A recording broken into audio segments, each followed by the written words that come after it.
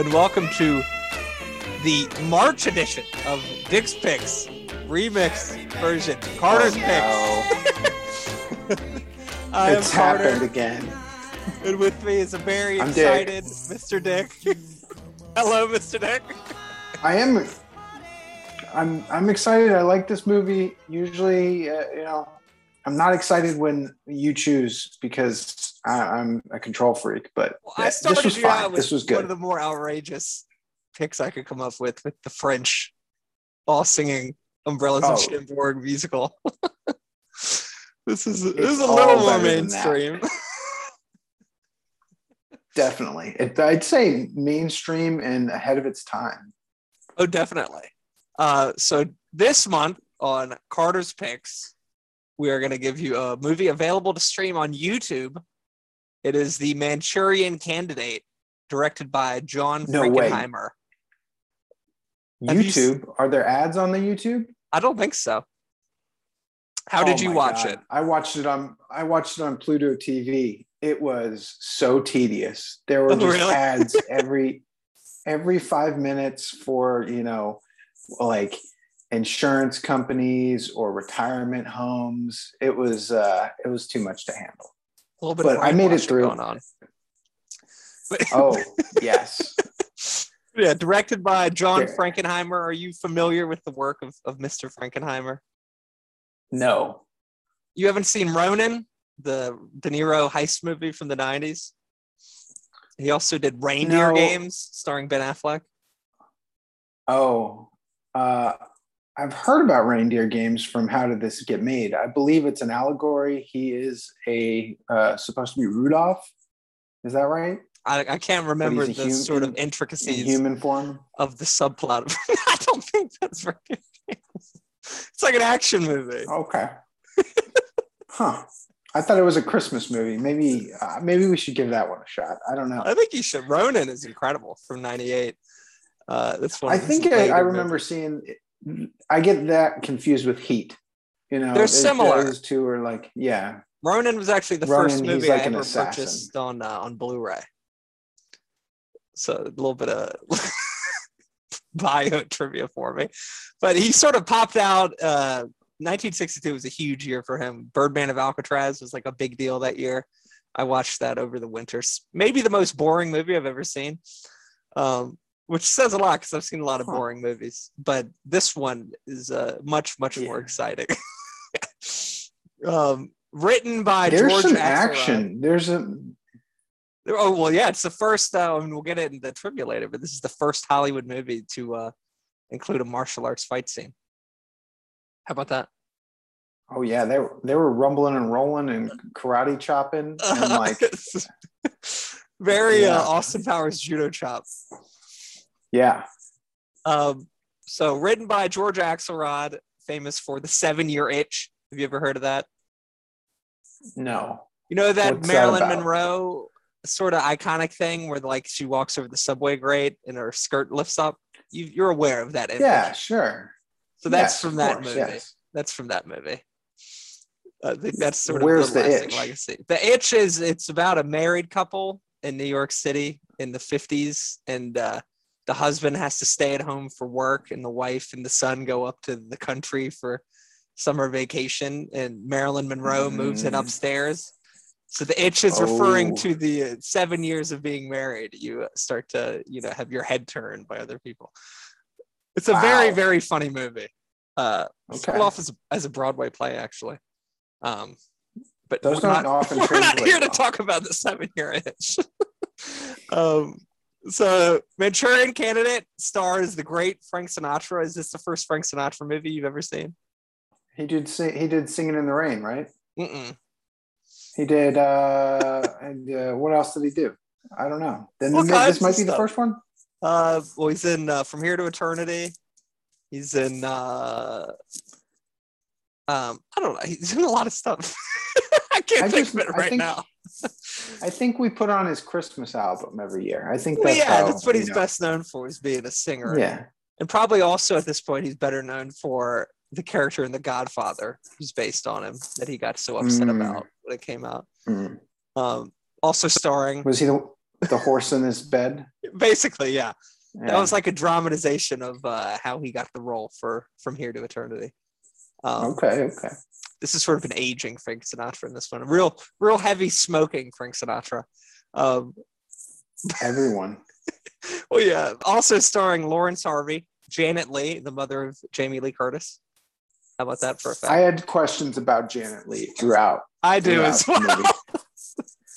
And finally, the great Murder, She Wrote alumnus Angela Lansbury, in a role that was originally intended for Lucille Ball. That would have been kind of fun. Yeah. But like Angela Lansbury does a good job. She's, she comes across very creepy. Yeah. Yeah. So this, I think, is maybe the most interesting aspect of the movie. It came out October 24th, 1962, literally in the middle of the Cuban Missile Crisis, 8 days after it started, and I think 5 days before it concluded.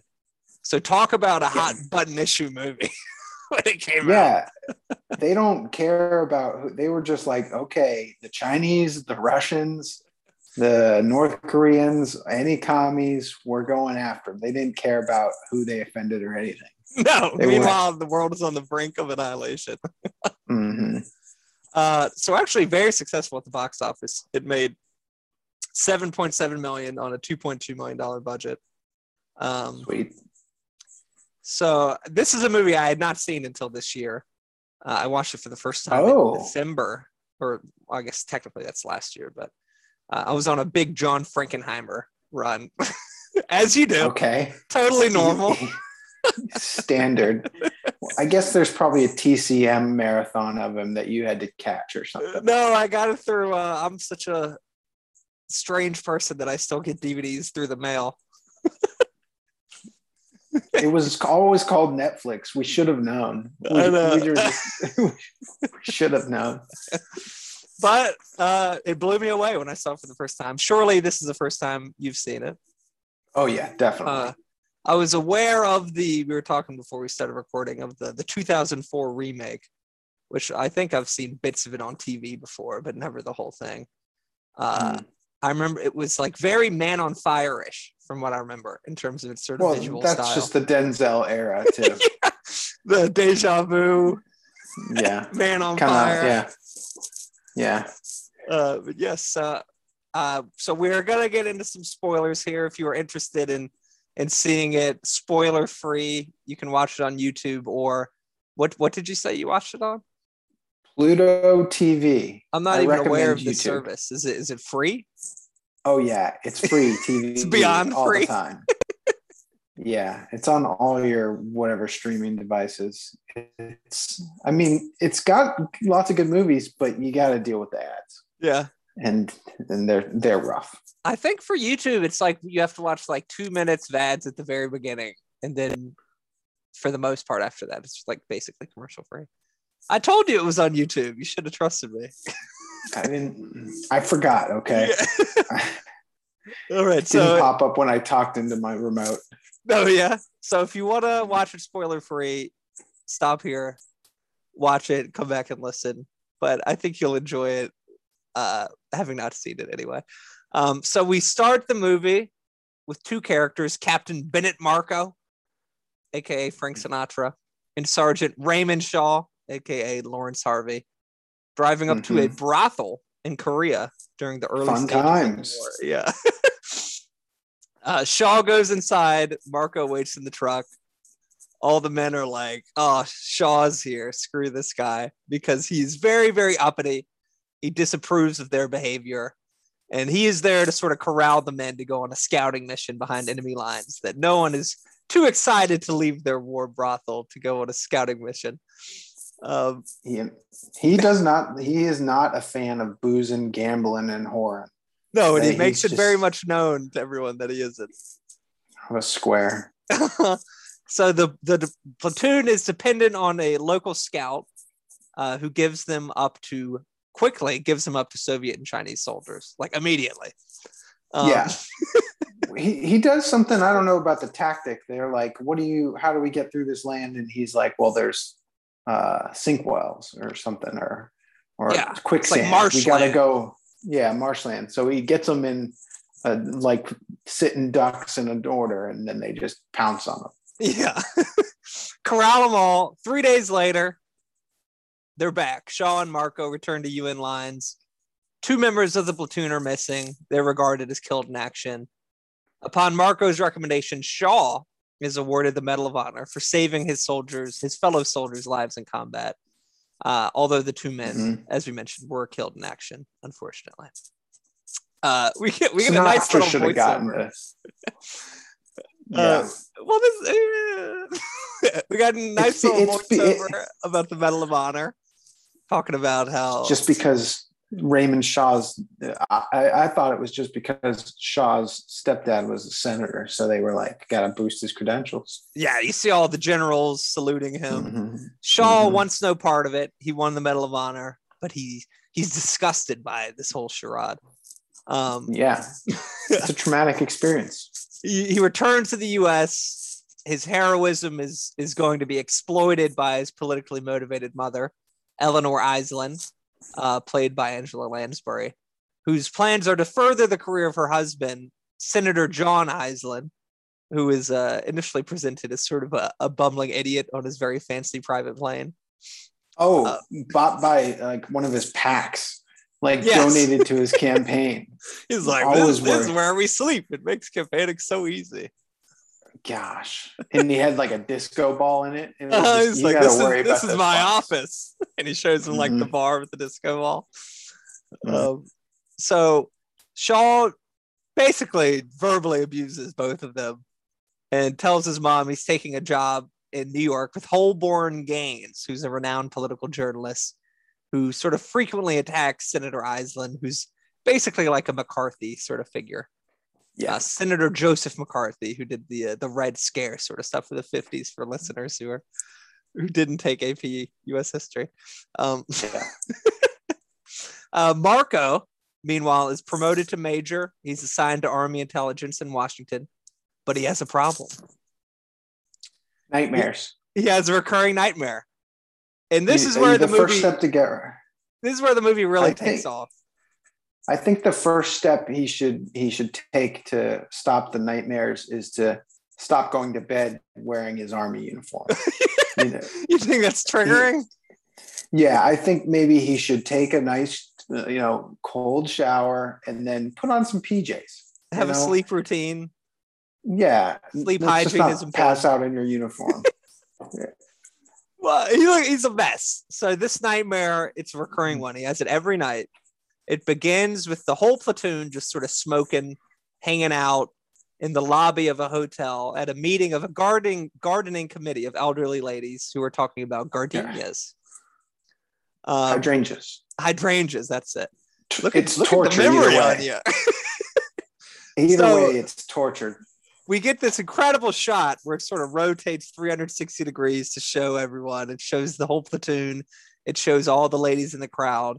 But once we go one way around, the speaker changes from an old lady talking about hydrangeas to a mustachioed, bald communist psychiatrist.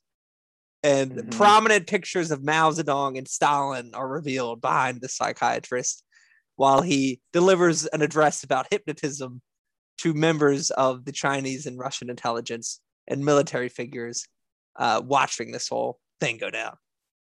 It was very cool. It's a great scene.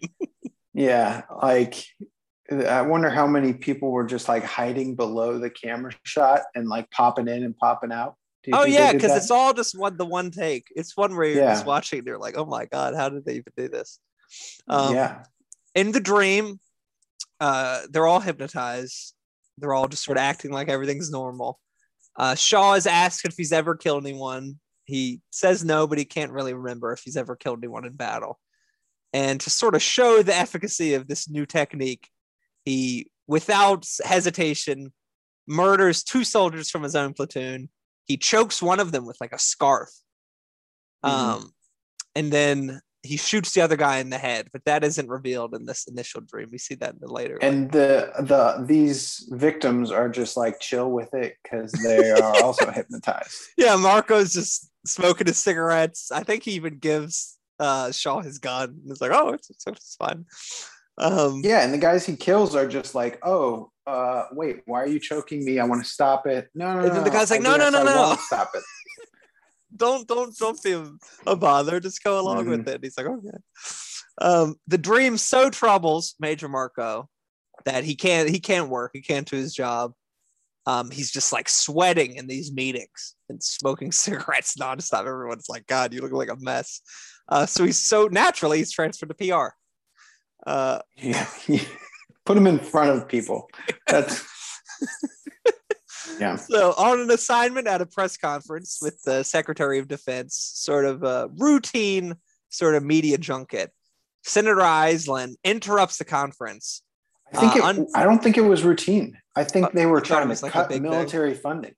I thought they were saying like, "Oh, we're all good." Like, so it would be something communist infiltrators would do. Yeah.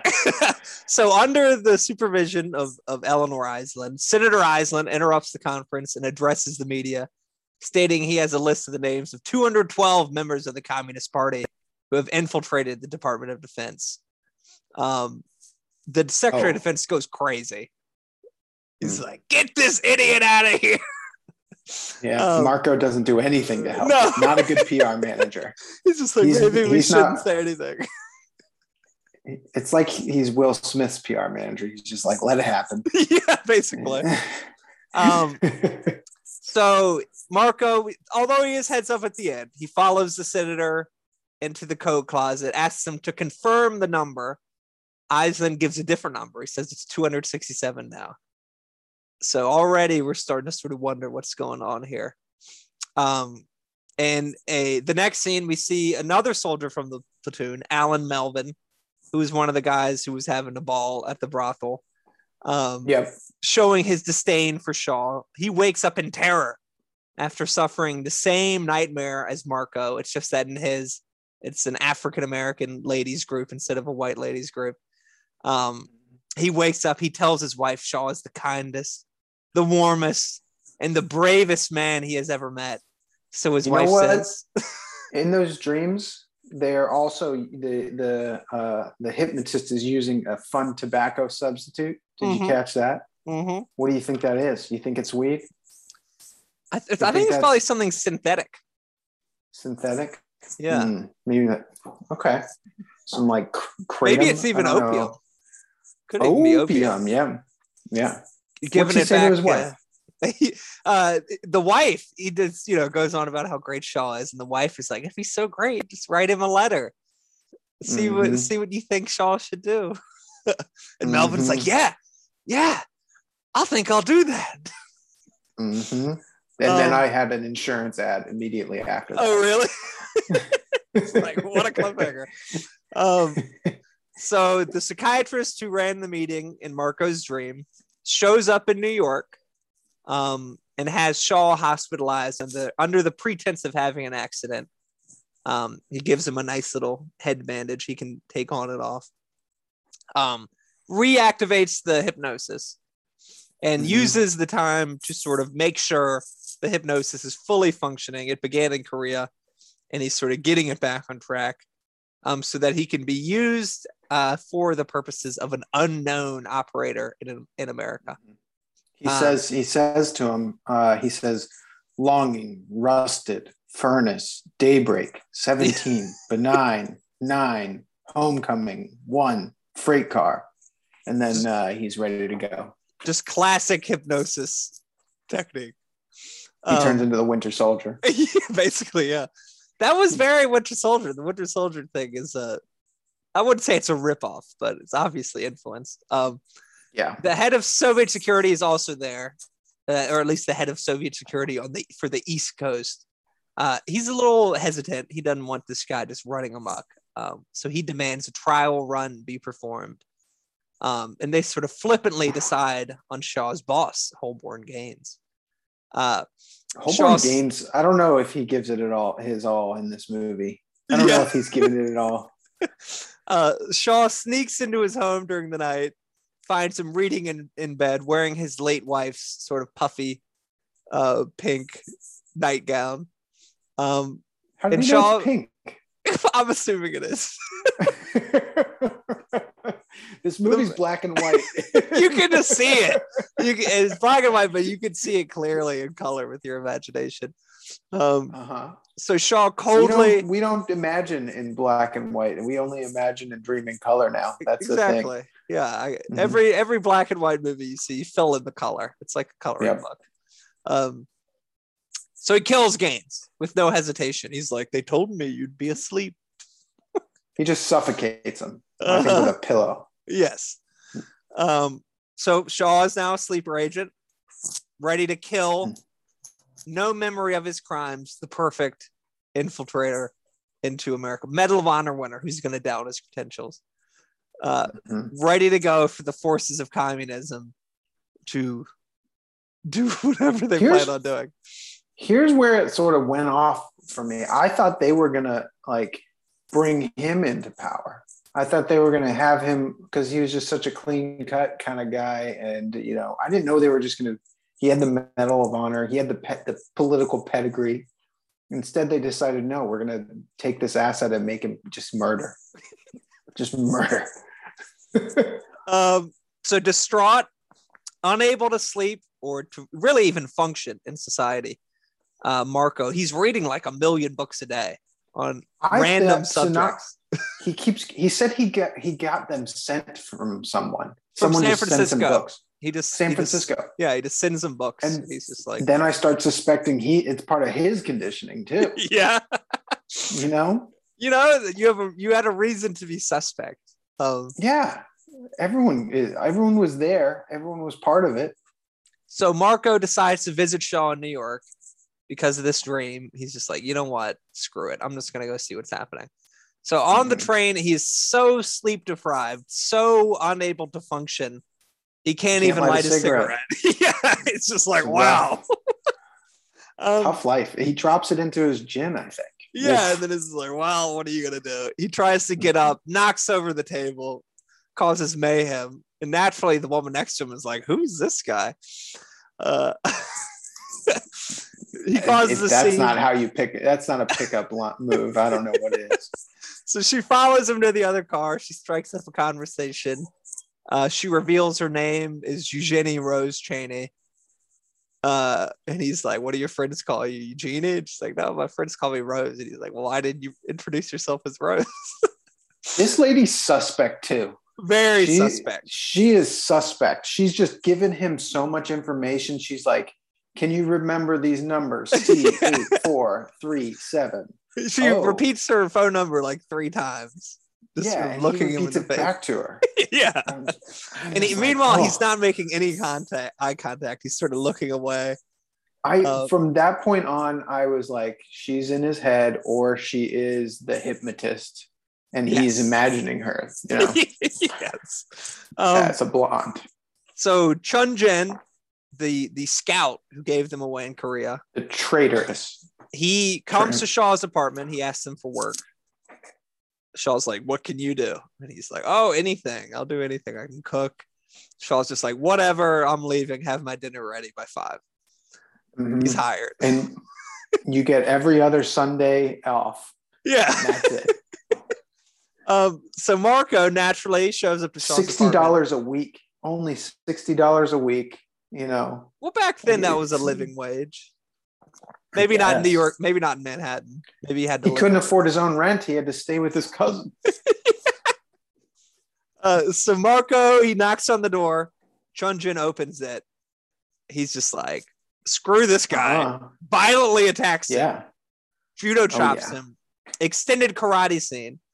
Where apparently they didn't use any stunt doubles. And Frank Sinatra like split his hand open. It was bleeding everywhere. There was fake glass. They were rumbling and rolling and smashing into things. Marco beats him up, demands to know what happened. He says, how do the old ladies turn into Russians? What was Raymond doing with his hands? Over and over again as he's breaking his ribs, stomping him in the ribs. So naturally, Marco is arrested. He don't just go around beating up hired help. And then, fortunately, he remembers one phone number to call. It's the blonde lady that he just met on the train. Like, okay. And she posts his bail, and tells Marco that now she was engaged. That's off. She is enraptured by Marco. Everyone moved so fast in the 60s or 50s. Like this couple, Shaw and the other girl, like it's just like, I like you. We're getting married. Let's do it. Mm-hmm. Mm-hmm. Time is short. The bomb might go off tomorrow. Screw it. So Marco returns to Shaw's apartment.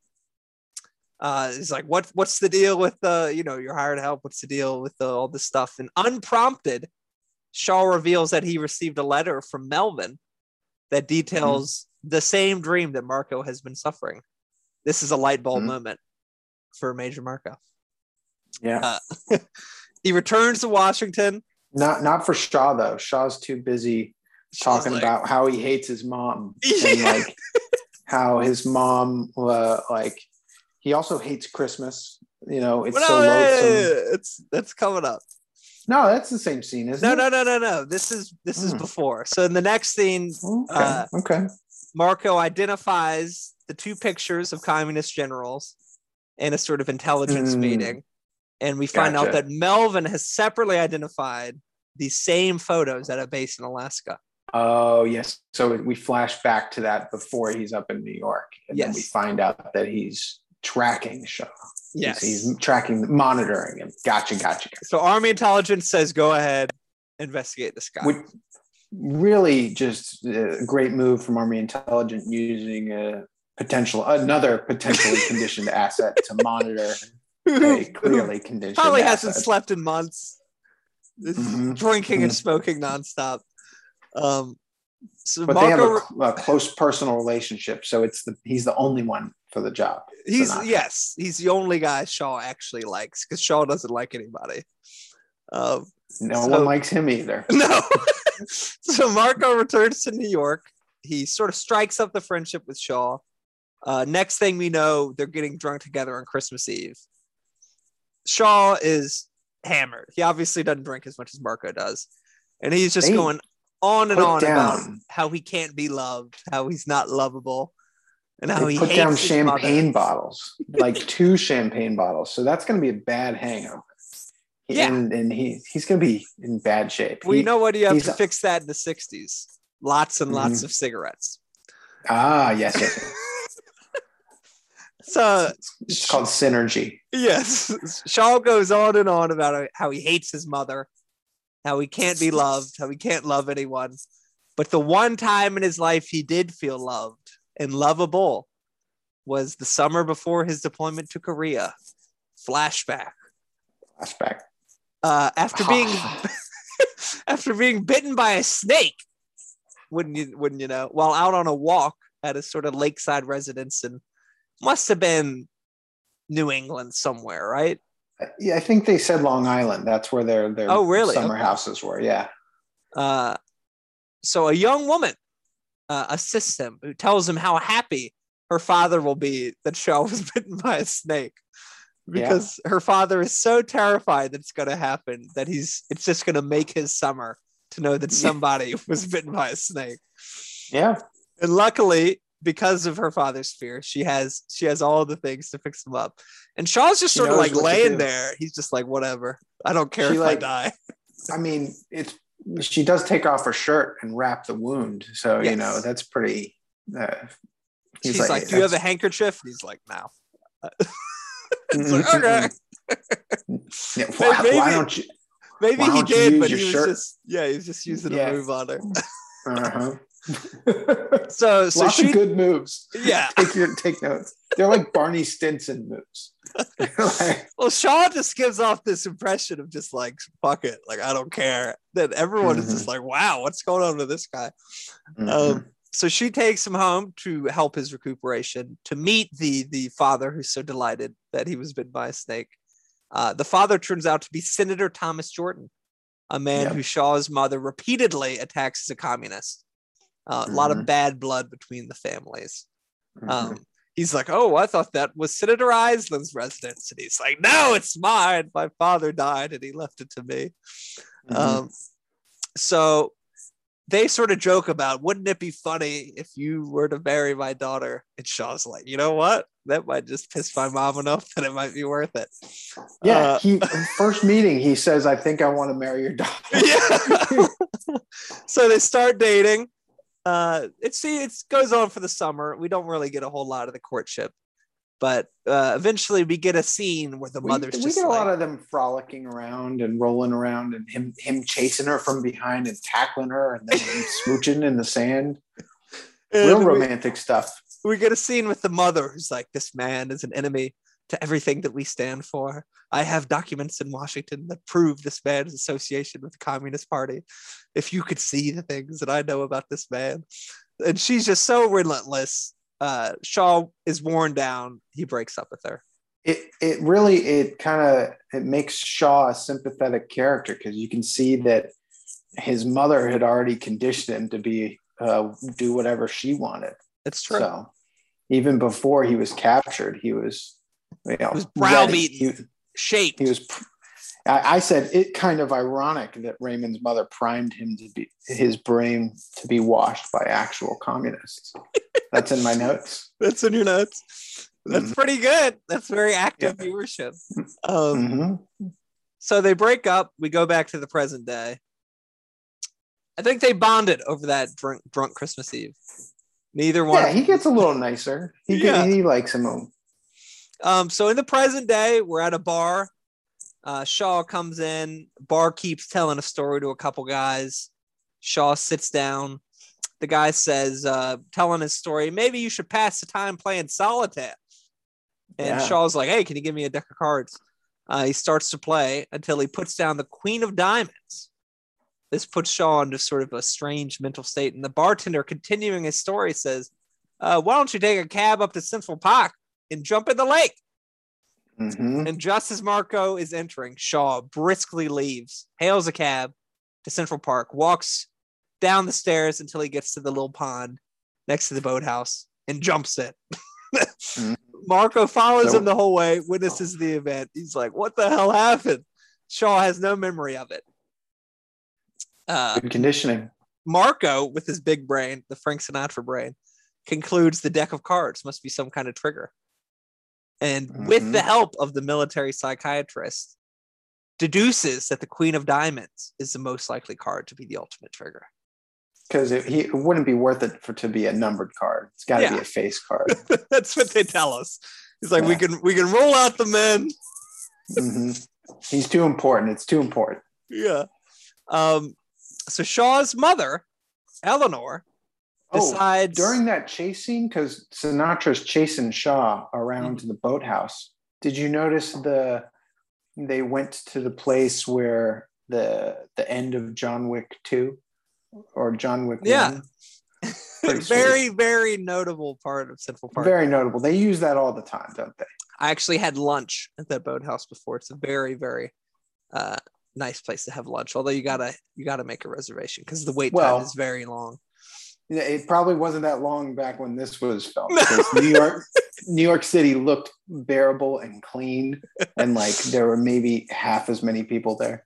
That's what it at least seemed like. New York in black and white looks like a very different sort of thing. So Eleanor, like you could actually drive in the city.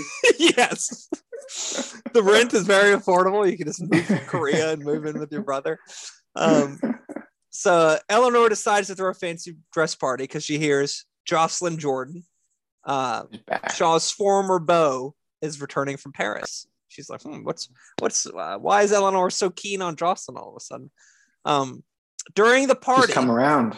She's come around and she wants to merge she wants to make like join the houses. Join the houses, yeah.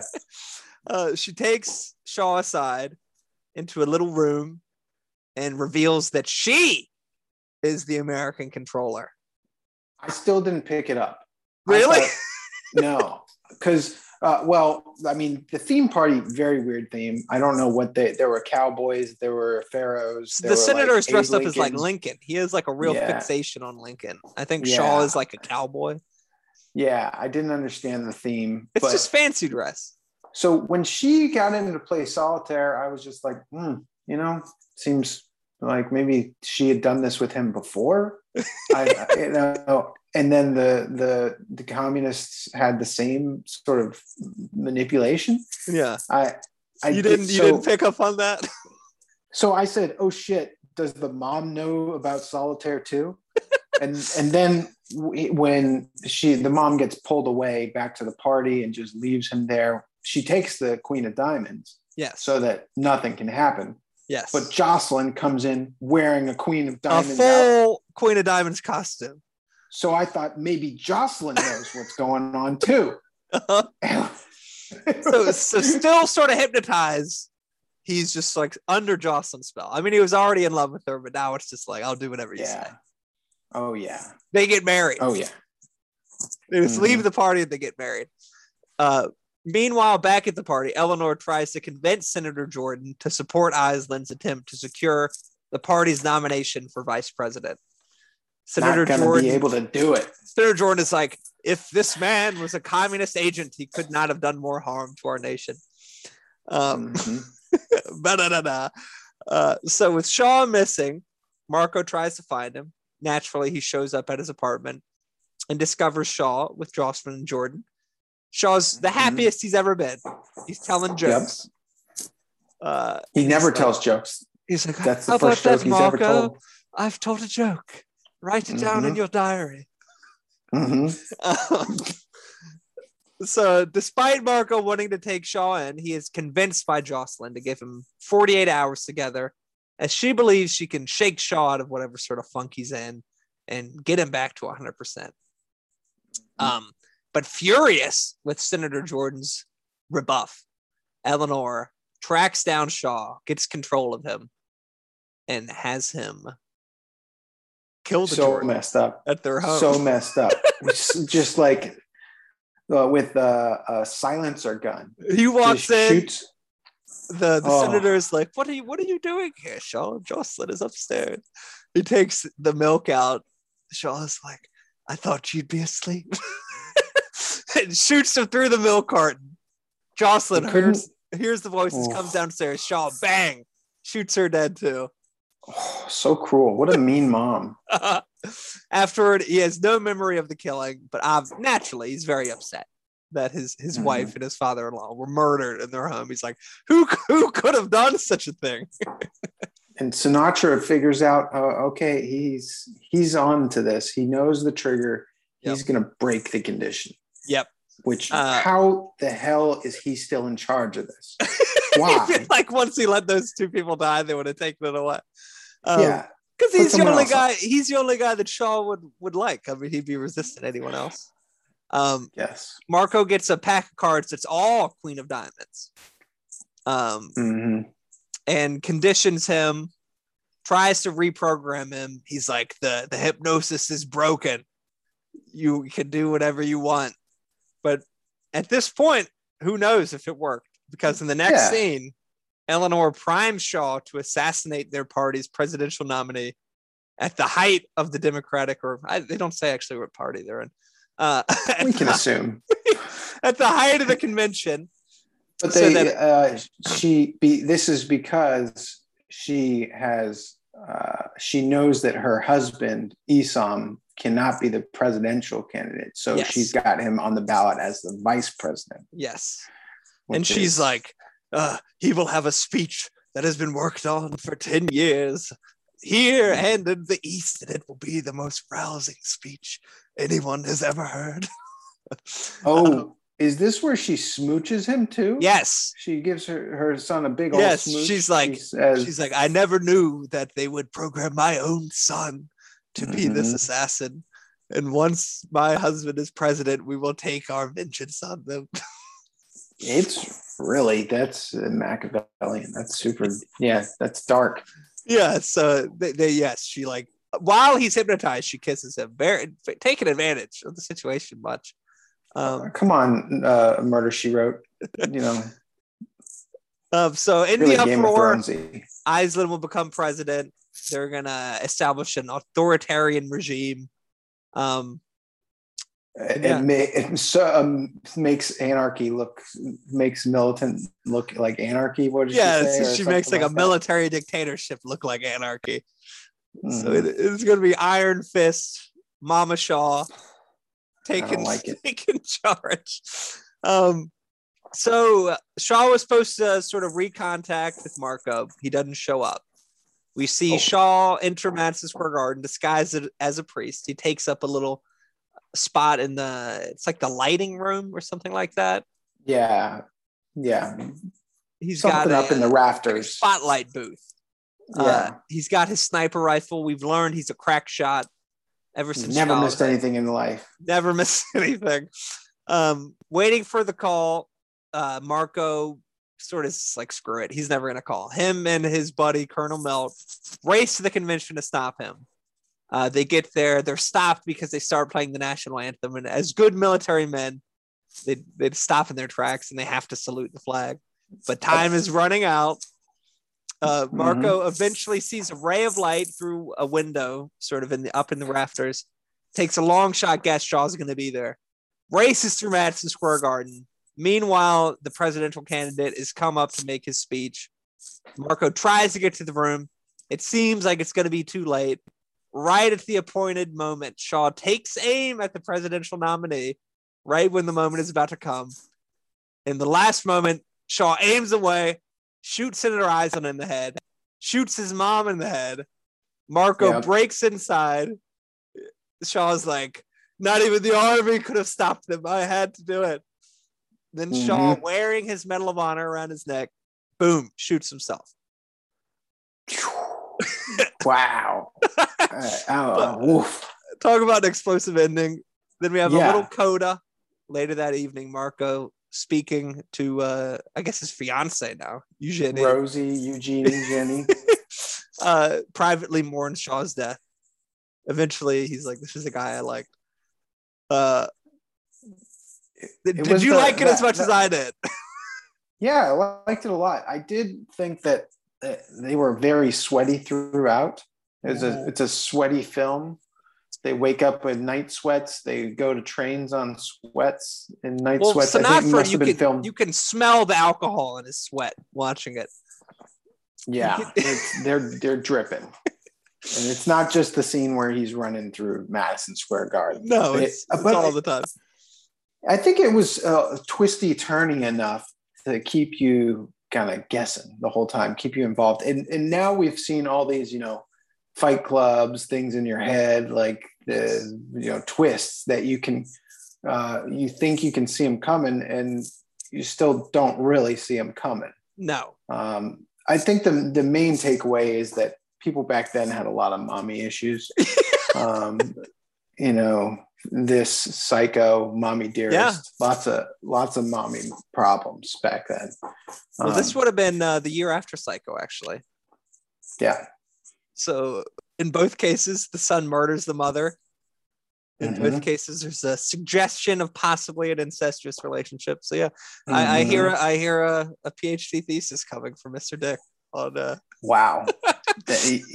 Yeah. Oh man, you think I can do that? I think you got it already. You just need a lot of filler. You just need about 300 pages of filler.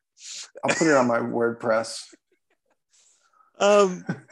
So I don't know. When I saw this movie, as soon as the sort of scene where he has the nightmare with the gardening committee, I was like, wow, this is different. I haven't seen anything like this.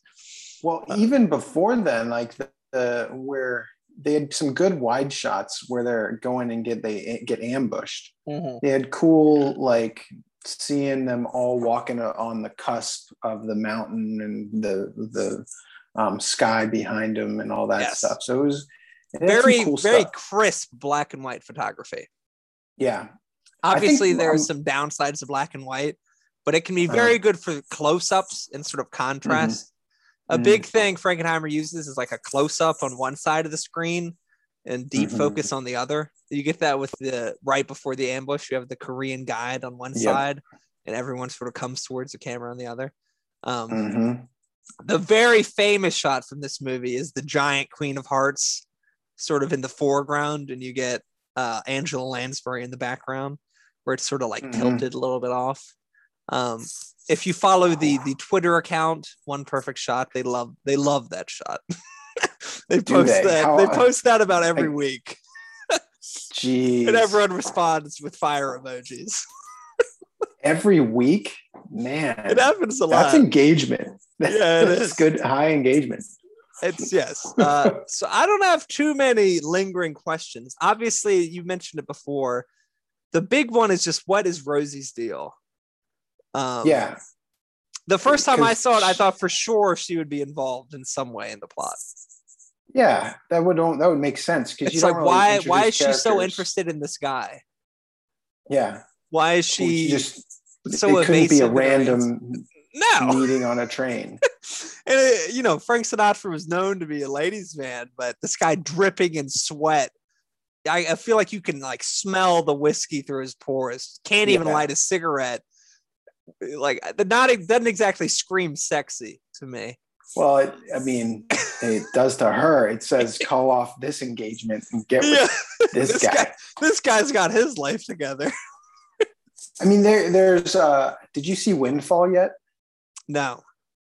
Okay. Well, Windfall, everything's, they set it up, they follow through with it. I figured that would be the same case with this sort of this. Why would she appear? Well, exactly. If she's not a sleeper agent, it's like, what purpose does she serve in the movie?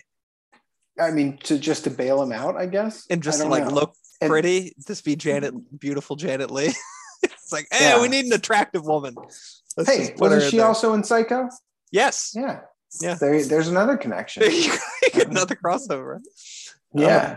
I don't think Lawrence Harvey was a closet homosexual like the star of Psycho, but if he was, boy, would that PhD thesis just get beefed up even more? How susceptible do you think you are, Carter? To the type of brainwashing? Yeah, just to any sort of brainwashing. Not very, but it seems like anyone is susceptible to this technique that Chinese communists have. I saw this popped up on YouTube the day after I watched Manchurian Candidate. It's a susceptibility test. Do you want to do it? Right now? Yeah, right now. You just ask me questions? No. You gotta close your eyes and put your hands out in front of you. Both your hands out. If I do that, am I susceptible? No. This is just the start of it. Yeah, of course you are. I'm so suspicious already. But it's easy, okay? All right. Close your eyes, put your hands out. For the listening audience, I'm doing as the instructions. And then imagine that your right hand has a helium balloon tied to it. Mm-hmm. It's a helium balloon. And how's it feeling? Pretty good? Okay. And then imagine on your left hand is a heavy book. Just on that book. What's going on with your hands? Okay. Now open your eyes. Are they still the same level they were before? Yes. All right. You're not susceptible at all. Good for you. For me, I was like totally spread out. I was like, oh, really? Whoa. Yeah. You would have just been murdering your platoon colleagues. Without a doubt. And I love solitaire, so oh my God, has everything that maybe that's why you love it. Rich, you might have been murdering people in your sleep. I like my mom too much for this to be me. Well, it could be a professor from college. It could be a former boss. Anybody could be the agent. So any other lingering questions from the plot for you? Let's see. I mean, Rosie was the big one because she was the main one. It's just like, what other purpose does she serve besides being like an agent provocateur? I guess so. Shaw he doesn't care about uncovering the plot. He just wants to take vengeance and get himself out of there. Basically, yeah. And he hates his mom and he hates his stepdad. He's like, screwing him. Yeah. Kill him. So who do you think? Partly it was happens afterwards? He kills himself. Yeah, but there's gonna be there. Like, do you think they activate freaking Al Melvin afterwards? No, because he was the only one playing the solitaire in the dream. So I don't think there was anyone else who was like an underground sleeper cell agent who like would kill people. I think he was the only one, and he's the only one who got the Medal of Honor. But I mean, the question is like, how many other Medal of Honor winners Yeah, I guess they did only have 3 days, so they didn't, take the time to condition every single. There was only 7 of them. They could only condition 1. But come on, keep them there for a little longer. What are they thinking? Like, get every single one of them. The story needs to hold up. I mean, the story still needs to hold up. It can't be gone for a week. It's like, what was happening that whole time. They got lost in the marshland. But I mean, it does open up the possibility that there are other potential Medal of Honor winners or, war heroes who are behind enemy lines for an extended period of time. They're one of the doctor who brings Raymond Shaw in and sets him up like he was in an accident for the hypnotist guy. He is in America. He's set up there. It's in a substance abuse clinic or a recovery clinic. Yes, that's what he set up. So he's a sleeper guy. He's set up. He's like he might be an awake agent though. He might just be a willing accomplice. But all the sleeper agents can just show up there and he'll take care of them. Well, yeah. So you would assume that all this expense isn't just for the one guy, that there are probably more. Did Raymond Shaw leave a note? To who? To Sinatra. No, because he saw him. I mean, maybe he didn't expect to see him, so maybe I don't think he left any sort of note. This guy sucks. He had like literally no connections in the world. He hates everyone. Anyone he did like marginally like, he's already murdered. And I don't think he really even likes Marco very much, but it's just he likes him less than he hates other people. He like hates most people. So what happens to Chun Jin? The traitor's translator. If he had any sort of awareness of the situation, he would have been gone out of there before it started. If he's back, I think Marco finds him and beats the hell out of him. Breaks the other side of his ribs. Yeah. Marco, I mean, is gonna have a tough time moving forward. Talk about he's got a love now. I know, but he's gonna be suspicious of everything. And I could see him hitting the bottle pretty hard. Instead of a remake, they should have done a sequel in Vietnam. Oh, yeah. That'd be good. So I think we covered a good deal of this stuff. You would recommend this to people who aren't necessarily interested in older movies, right? This is a pretty watchable old black and white movie, you'd say, right? I'd say so, of course. Yeah. So I thought this one was a little more palatable for you than Umbrellas and Cherbourg. I mean, There Will Be Blood was very palatable as well. I'd say it was up there with There Will Be Blood. I think that everyone except for Shaw. Well, I don't even know how developed the characters really were. They aren't. But that's not really the purpose of the movie, really. Yeah. What is it saying politically? Is it saying our system is already corrupt? Is it saying the communists are bad? Is it saying the communists are not bad? What's he saying? It's just basically saying like, don't trust anybody. That any sort of system of government can be exploited for people with nefarious. It doesn't present a very good view of like American politicians. No. Especially their wives. Yeah, exactly. So it's a very cynical movie, and it's sort of obviously a product of like, the nuclear age and the Cold War sort of era where enemies are everywhere. The end of the world is right around the corner. I mean, that's probably one of the reasons it did so well at the box office, because people were, they were pretty scared of sort of what was going on. And this is a movie that very much reflected the sort of cultural attitudes at the time of. Well, it sounds to me like it's primed for a comeback. Well, I think that's why Jonathan Demme, post Iraq invasion, felt like it was a topical sort of movie. So I haven't seen the remake, so I have no place to sort of like judge it on any sort of merits. I've seen a few scenes from it, and I was not very.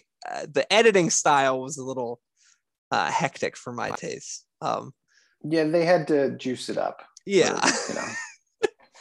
But, it's, I think movies generally reflect the era in which they were made. I think that's true of most sort of eras. You see it post World War II, Great Depression. Like Snow White is very much a depression movie where people are looking for escapism. Sort of post World War II, people want darker stuff because everyone's seen so much death, and the nuclear bomb is there and it's hanging over everybody. And then in Vietnam, they see death and violence on the TV every day. So audience wants to go see stuff like Bonnie and Clyde and The Wild Bunch, which is very violent and, really pushing the envelope, where we didn't really see movies that were violent until the sort of late 60s. So I think this is very reflective of its time period, and just paranoia. If there's like one word to describe this movie, it's like paranoid. I'm glad that wasn't the time period, the formative time period for movies that I watched. Yeah.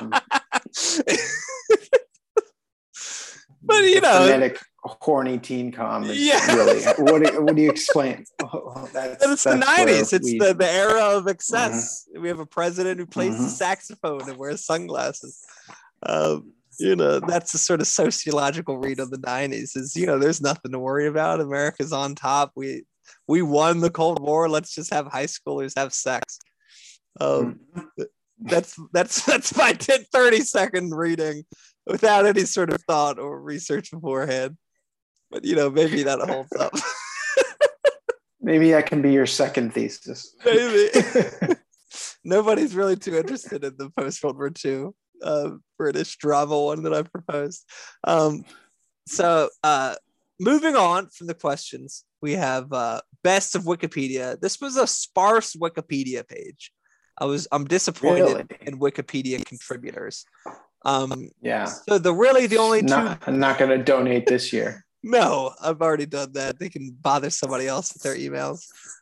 So the only two real big nuggets. One I mentioned before, Frank Sinatra wanted Lucille Ball for the role of Eleanor Island, but they ultimately cast the lady from Murder, She Wrote, Angela Lansbury, who was only like 7 years older than Lawrence Harvey, who plays her son. Oh, well, they older up. They sort of young down Lawrence Harvey to a bit. They give her those curls that everyone had. What'd you think of Lawrence Harvey? I'm sure you'd never seen him. You probably never heard of him before, right? No. I thought he was fine. I don't know. I didn't see him before. He didn't have you could very much tell he's an English guy with the accent he uses in the movie. He's they all had old timey accents though. So it's kind of like, British American, hoity-toity flip together. Yeah.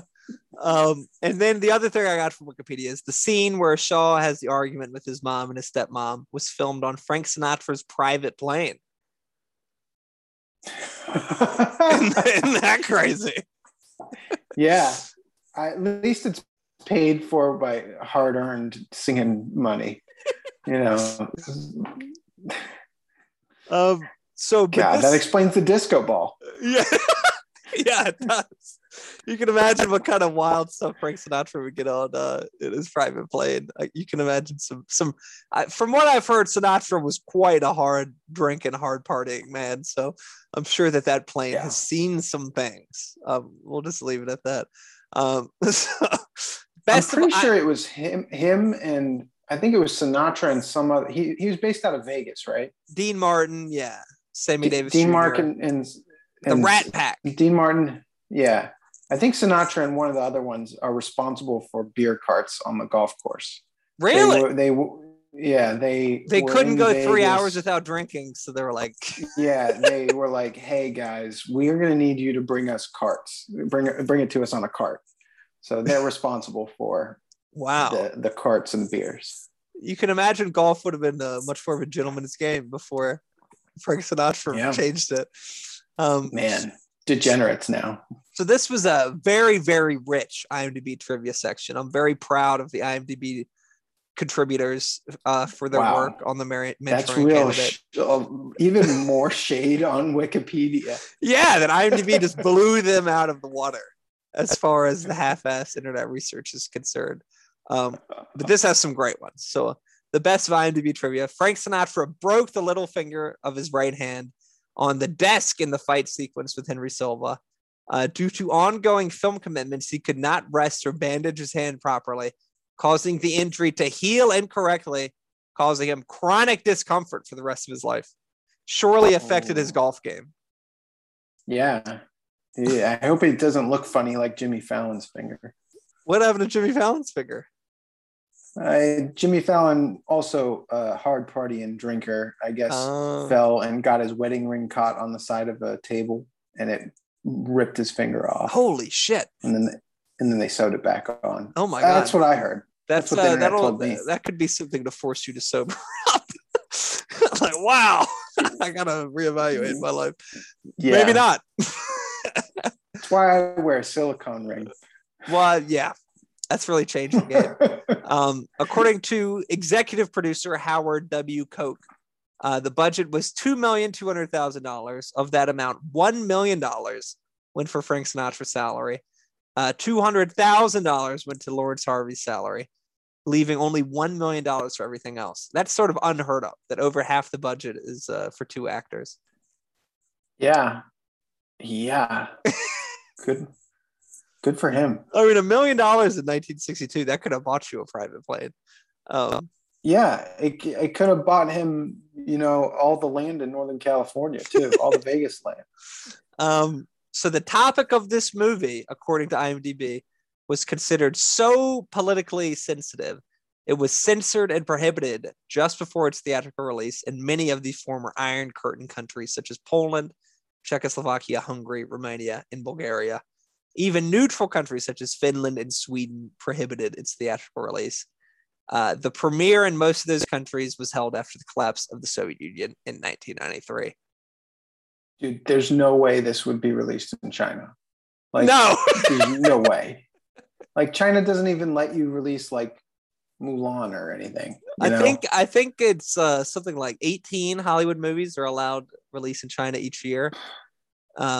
And it requires a lot of sort of glad handing and sucking up to get those released. So I doubt if this is widely available for viewers in China.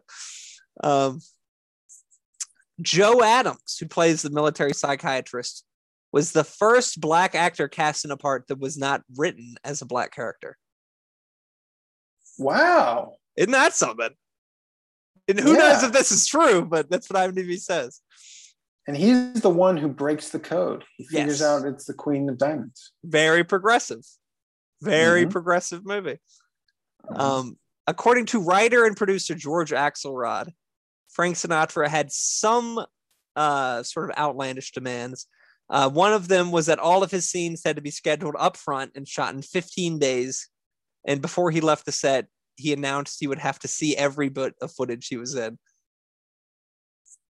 Man, he didn't prevent any sweatiness. So I guess he watched it and thought... It's looks good! Yeah. Gosh. The next Frank Sinatra demand, at his request, filming began each day after 11 a.m. because apparently Frank Sinatra could not fall asleep before 5 in the morning.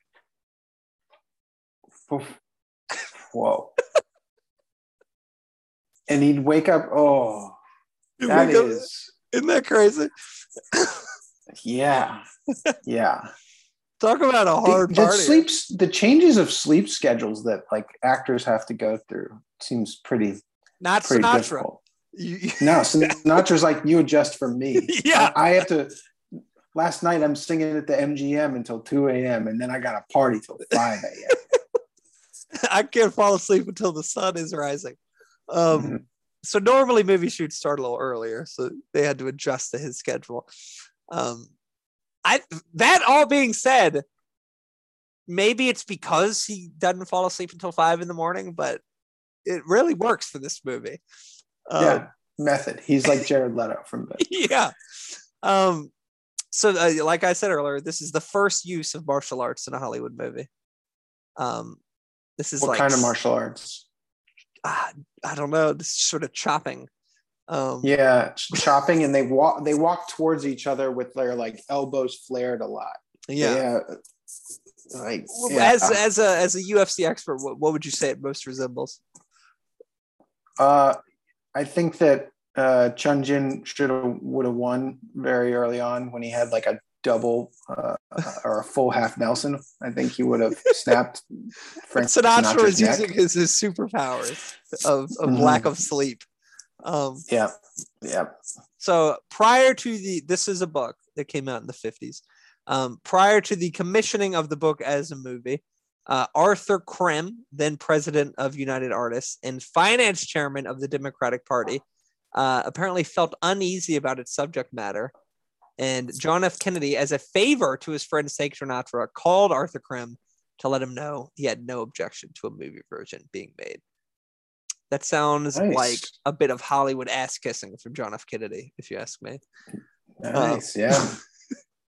While filming the scene where Rosie first meets Major Marco, Janet Leigh was served with divorce papers from Tony Curtis. Oh. Yeah. That's a rough day at work. Yeah. Good on her for staying in the scene. So this is the last one I have. For me, this is by far the best bit of IMDb trivia. This is like the kind of stuff, you go through IMDb trivia for 20 movies and don't come across something this good. Frank Sinatra was very well behaved during the filming, despite his lack of sleep. But one day he threw a tantrum, and Lawrence Harvey apparently said to him, "Oh dear, having our period, are we?" That's it? I don't know how Frank Sinatra would have responded, but I can imagine quite another tantrum occurring after that. But I just love it when the English actors are just they're like, "Oh, unprofessional much." Yeah, it's like Marathon Man was the big one with Laurence Olivier and Dustin Hoffman. Have you heard that one? Oh, Olivier is just like a professional, and Hoffman's just like drinking and partying all night long. No. Well, Dustin Hoffman is like a method actor, Jared Leto. So there's like a scene where his character, the Succession guy. Well, it's the same.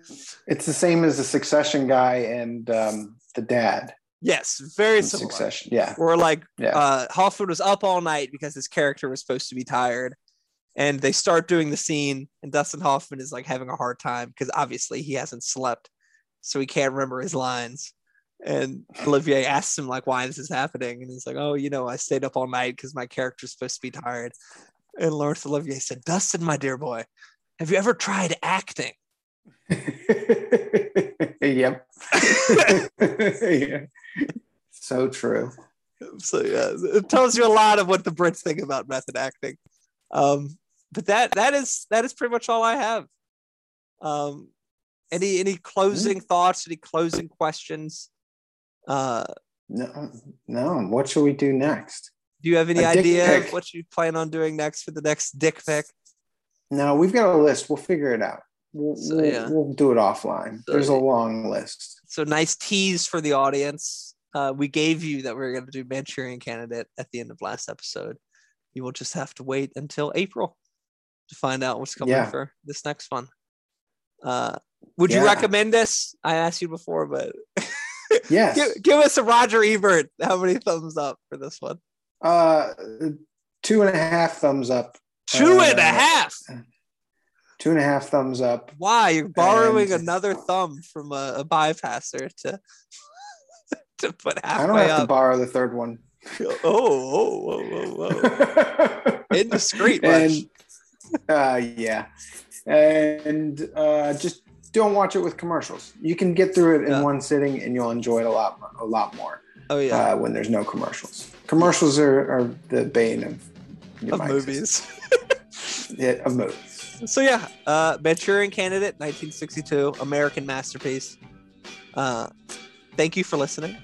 We will be back next month with a yet to be decided, most likely late 90s, early 2000s teen romantic comedy. Yeah, I'd say so. So thank you for listening. See you next month. Have you ever tried podcasting, Carter? Never.